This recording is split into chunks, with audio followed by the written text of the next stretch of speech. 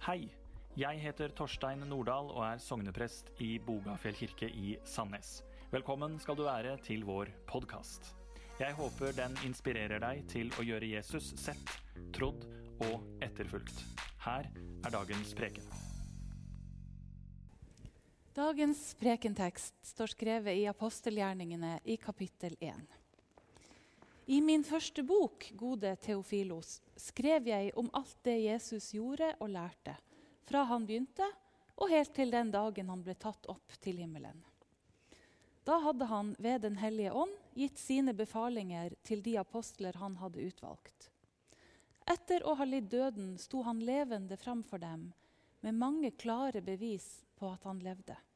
I 40 dager viste han seg for dem, og talte om det som hører Guds rike til.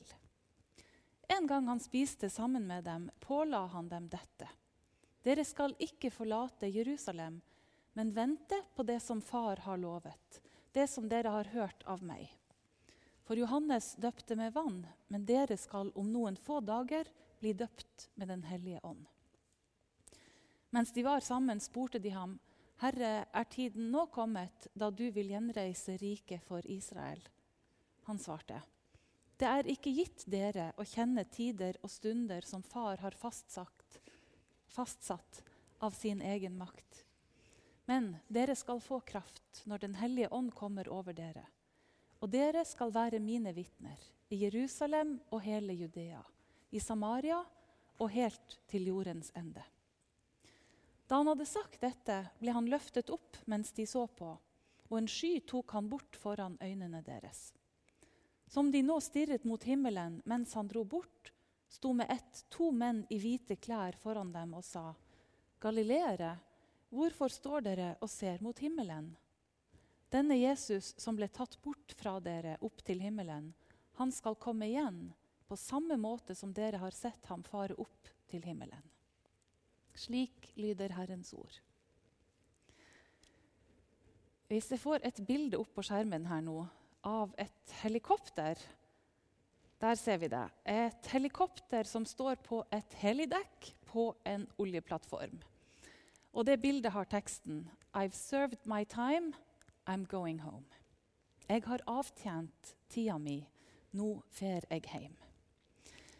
Dette bildet det la jeg ut på Facebook den dagen jeg slutta som offshoreprest og mønstra av og tok min siste flytur på land.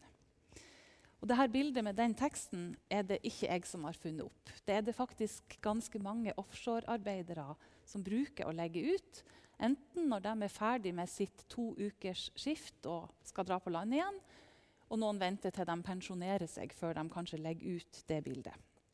Vi kan ta det opp en gang til så folk får se. Jeg tenker at hvis Jesus hadde hatt et Facebook-bilde på himmelfartsdagen, da kunne det nesten ha vært dette her. Altså bortsett fra helikopteret da, fordi han trengte ingen transporthjelp, hverken fra Bristow eller CHC. Men Jesus har avtjent sin tid. Han har gjort sin gjerning på jorda, og han er ferdig. Nå fer han hjem. Det er Kristi himmelfartsdag. Vår trosbekjennelse sier det kort og godt. For opp til himmelen, sitter ved Faderens høyre hånd. Når Jesus drar og er ferdig med sin gjerning her, da betyr jo ikke det at gjerninga er ferdig. Han legger noe igjen etter seg, nemlig et kall til oss om å fortsette å gjøre den gjerninga han har gjort. Og han legger også igjen utrustning til kallet. Jeg vil egentlig bare påpeke hvor ufattelig stort det er. At det kallet du har over ditt liv, det er å fortsette gjerninga etter Jesus selv. Ta over der han slapp, intet mindre. Det er ganske big deal. Du er betrodd den oppgaven.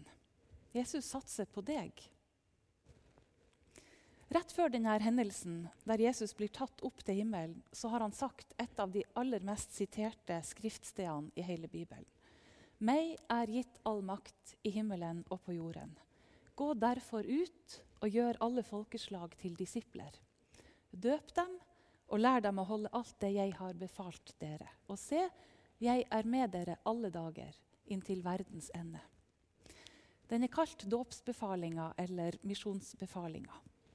Hadde det ikke vært for den, og for at noen var lydig mot den, da hadde vi i Norge aldri fått hørt om Jesus. Troa på han, den hadde forblitt lokal. Godt innenfor det geografiske området som ligger innerst i Middelhavet. Men Jesus han befalte dette, og siden har de som tror på han fulgt ordren. Da trua på Jesus ble institusjonalisert, så ble det institusjonen kirka som tok seg av dåp. Det er ikke sikkert at det er helt rett, at det er vi som er ansatt og ordinert i kirkeinstitusjonen, som er de eneste som skal døpe. Men det funker nå for så vidt greit nok at vi gjør det. Det som ikke funker greit nok i det hele tatt, det er hvis de som tror på Jesus begynner å tenke at de ansatte i kirkeinstitusjonen er de eneste som skal lære opp og gjøre disipler av folk. I dag så sier Jesus, dere skal være mine vitner i Jerusalem og hele Judea, i Samaria og helt til jordens ende. Dere skal være mine vitner. Du skal være mitt vitne. Du skal gjøre folk til disipler. Du er den som skal lære dem å holde det Jesus befalte. Å være en disippel, å være en av dem som tror på han, det er å gjøre andre til disipler av Jesus. Det er å være et vitne om han. En som kan bevitne.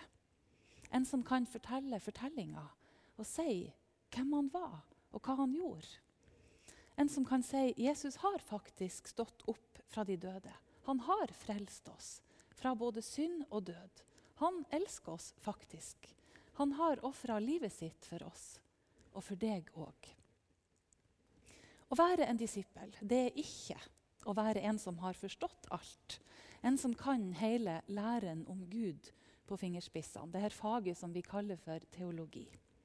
Men det er å være en som kan fortelle om det han har forstått. Det han har sett og hørt, og ikke minst det han har erfart. Det er å fortelle andre ikke nødvendigvis så mye om læren om Gud, men fortelle om livet med Gud. Om hva det er at himmelriket har kommet nær i ditt liv. Om hva det er for deg å eie håpet om et evig liv.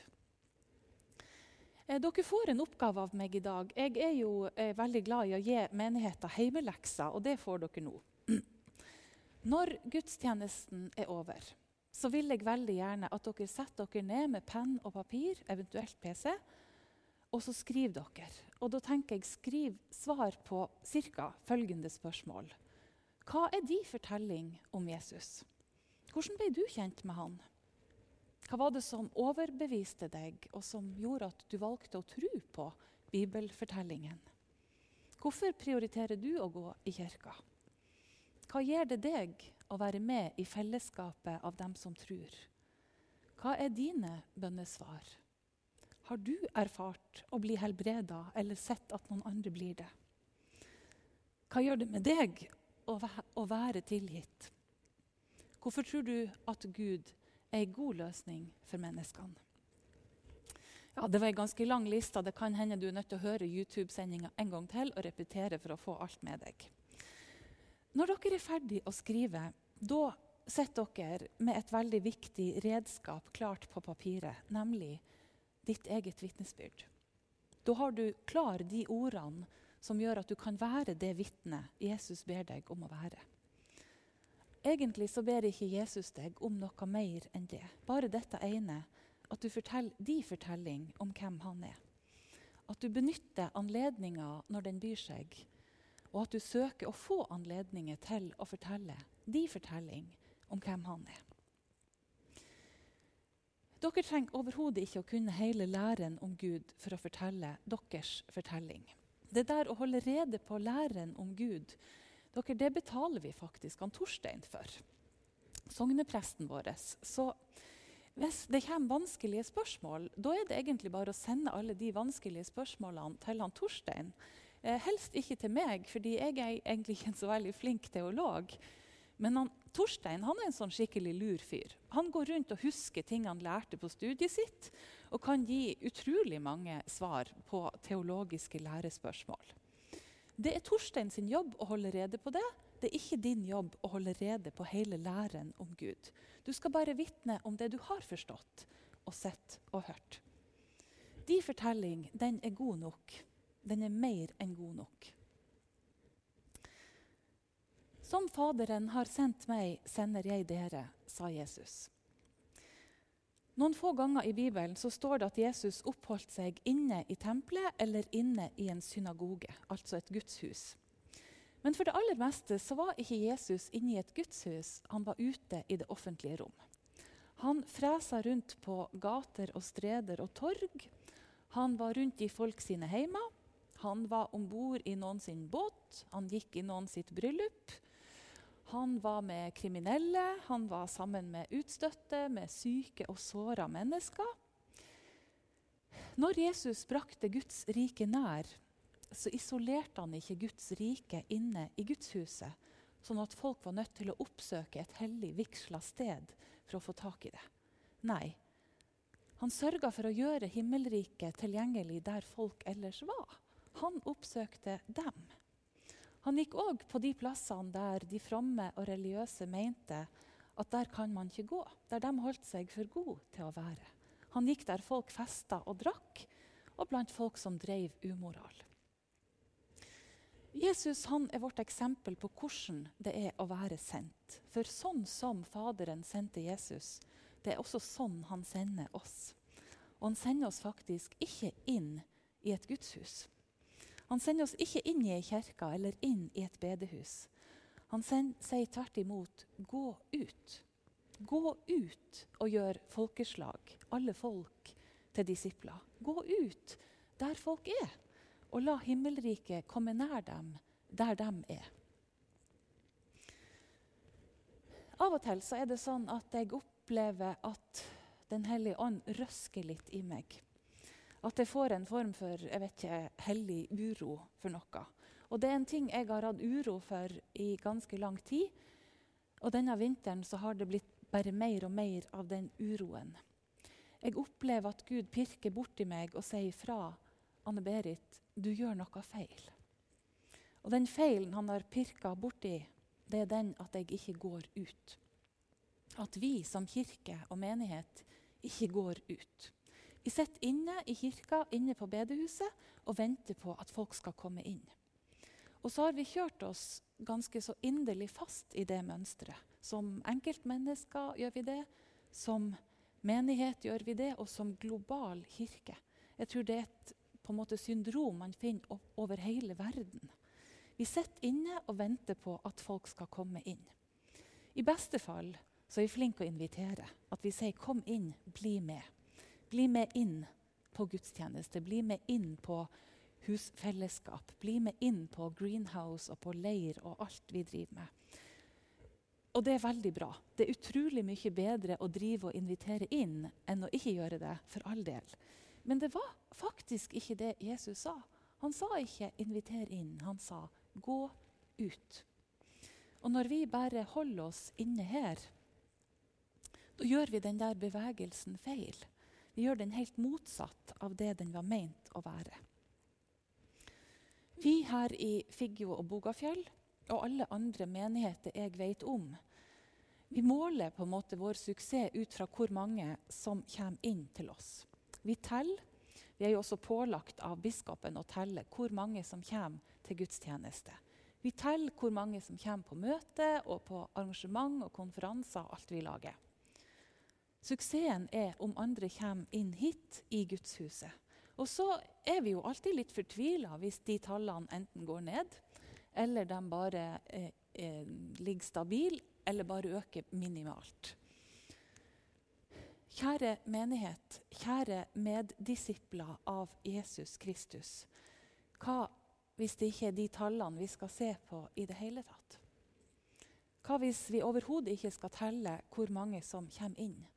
Men at det eneste tallet vi skal være opptatt av hvor mange av oss som går ut. Som Faderen har sendt meg, sender jeg dere. Gå ut. Så lenge vi sitter her inne i kirka og venter på at andre skal komme inn, da er det alltid de andre som er nødt til å forsere dørstokken. Veldig mange ganger så har vi fått hørt at dørstokken inn til kirka, den oppleves som høy og litt vanskelig å gå over. Det er et høyt og tungt steg som skal tas for den som ikke har vært her før, og som kjenner seg fremmed. Det er ikke et nytt fenomen. Sånn var det faktisk også på Jesu tid. Det står i Lukas 18 om en toller som kommer til tempelet. Og det står om han at han stilte seg opp langt unna den fariseeren som også var der. Og det står at han ville ikke engang løfte blikket mot himmelen. Tolleren han er en fremmed i tempelet. Han hører ikke hjemme, og fortellingen gir oss innsyn i at det er et tydelig ubehag for han å være der, i lag med denne fromme fariseeren som på en måte eier stedet. Tolleren han har liksom ikke lovlig opphold i det hellige hus. Jeg tror at grunnen til at Jesus primært oppholdt seg utenfor tempel og synagoge, det var at han visste om dørstokken. Han visste om det ubehaget og det store og tunge steget som folk må ta for å komme seg inn. Derfor gikk han heller ut. Da Jesus hadde sagt «gå ut», så sa han også, heldigvis, «jeg er med dere alle dager inntil verdens ende». Så forsvant han for øynene på disiplene. Så gikk det 10 dager, og da skjedde det som det står om i dagens tekst. Dere skal få kraft når den hellige ånd kommer over dere, og dere skal være mine vitner. Den hellige ånd kom, og vi skal være utrolig takknemlige for det, at Jesus sin tjeneste på jorda som menneske, den var over. I've served my time, I'm going home. Han dro hjem, og så kom hans nærvær tilbake i en annen form. Den hellige ånd, den er ikke begrenset til å være bare på ett sted av gangen, sånn som Jesus var det som menneske. Den er i meg, og den er i deg, og den er i oss alle samtidig. Vi har like mye tilgang på krafta i den hellige ånd hele tida, overalt. Det er den hellige ånd som gjør deg til en bærer av himmelriket, overalt der du er. Og det øyeblikket du åpner munnen din og vitner om han som har sendt deg, da gjør du det i kraft av den hellige ånd, og da åpner du himmelriket for noen nye som kan få lov til å komme og bli med. Den hellige ånd, den er Gud i deg og med deg. Og med den hellige ånds kraft, så har du faktisk alltid nok å gå med. Gå ut. Gå over din egen dørstokk og inn døra hos naboen og ta himmelriket med deg i ord og gode gjerninger. Gå ut til arbeidsplassen din. Gå ut til treningssenteret ditt og til sjakklubben din. Gå ut i Figgjohallen og i Bogafjellhallen. Gå ut på Meny og Jokerbutikken og på skolen og overalt der du er, og la himmelriket komme nær. Gå på kafé, gå på fest, gå på pub og gå på julebord, og la himmelriket komme nær, for det følger deg der du går. Bevegelsen Jesus befalte oss å gjøre er ikke å vente inne, heller ikke å invitere inn, men å gå ut. Men, her er et men. Før vi skal gå ut, og før vi setter i gang, så skal vi faktisk vente inne. Ikke på at de andre skal komme inn, men vi skal vente inne på at vi selv blir fylt med kraft. Disiplene de fikk beskjed fra Jesus, gå til Jerusalem og vent der. Når den hellige ånd kommer, da skal dere gå. Dere skal få kraft når den hellige ånd kommer over dere. Vi har allerede fått den hellige ånd, og det kan vi vite av det faktum at vi har tro. Vi hadde ikke hatt tro i det hele tatt hvis ikke det hadde vært for den hellige ånd. Fordi det er den som gjør Jesus synlig og begripelig for oss. Den forklarer Jesus, og den skaper trua i hjertet vårt. Så vi har den hellige ånd. Men samtidig som vi har den, så er det sånn at vi må faktisk alltid få nytt påfyll av den hellige ånd. Hellig ånd, det er omtrent som næringa vi lever av som kristen. Det er maten vår. Og det funker jo sånn som med annen næring. Hvis du slutter å spise og drikke, da blir du tom for kraft. Til slutt orker du ingenting mer. Hvis vi slutter å hente næring av den hellige ånd og lar oss fylle av hellig ånd på nytt, da blir vi også tom for kraft. Da har vi egentlig ikke noe å gå med. Og dette her, det rommet som vi er i nå, som jeg står i nå, kirka, det er kraftstasjonen vår. Det er matfatet. Hit skal du komme hver eneste helligdag og få ny næring. Her har vi nattverd, her blir ordet forkynt, her har vi bønn og vi har fellesskap. Dette er kraftstasjonen. Men det er ikke dette som er hele kallet. Du er liksom ikke ferdig med kallet ditt fra Jesus hvis du går i kirka på helligdagene. Og du er faktisk heller ikke ferdig med kallet ditt hvis du har en oppgave her på søndag. For Jesus sa ikke gå inn og kok kirkekaffen, eller gå inn og være kirketjener, eller styr lyd og lys, eller noen av de andre oppgavene vi har i menigheten. Det er ekstremt viktige og verdifulle oppgaver, men det er ikke hele kallet, det er mer. Her er det at vi skal hente kraft når vi samles, kraft til å gå og leve ut kallet vårt resten av uka. Først til lokalmiljøet, så til vårt nærområde og våre nære mennesker, så ut til vårt fylke og neste fylke og landet og verden. Det er fortsatt ufattelig mange mennesker i verden som ennå ikke har fått anledning til å begynne å følge Jesus, fordi ingen har fortalt om han. Ingen har vist dem hvem han er. De menneskene som lever nå, i vår generasjon, dem kan vi kun nå akkurat nå i vår generasjon. Så vi har veldig mye å gjøre. Som Faderen har sendt meg, sender jeg dere. Gå ut, kjære menighet, gå ut. La oss be. Jesus, takk for at du har så høye tanker om oss, at du har betrodd oss å fortsette å gjøre din gjerning, intet mindre enn det. Gud, jeg ber om at vi skal få full dose hellig ånd og kraft, sånn at vi klarer å gjøre den oppgaven du har gitt oss. Takk for at du alltid vil gå med, og at vi alltid har nok å fare med, for vår fortelling om deg, det er nok. Amen.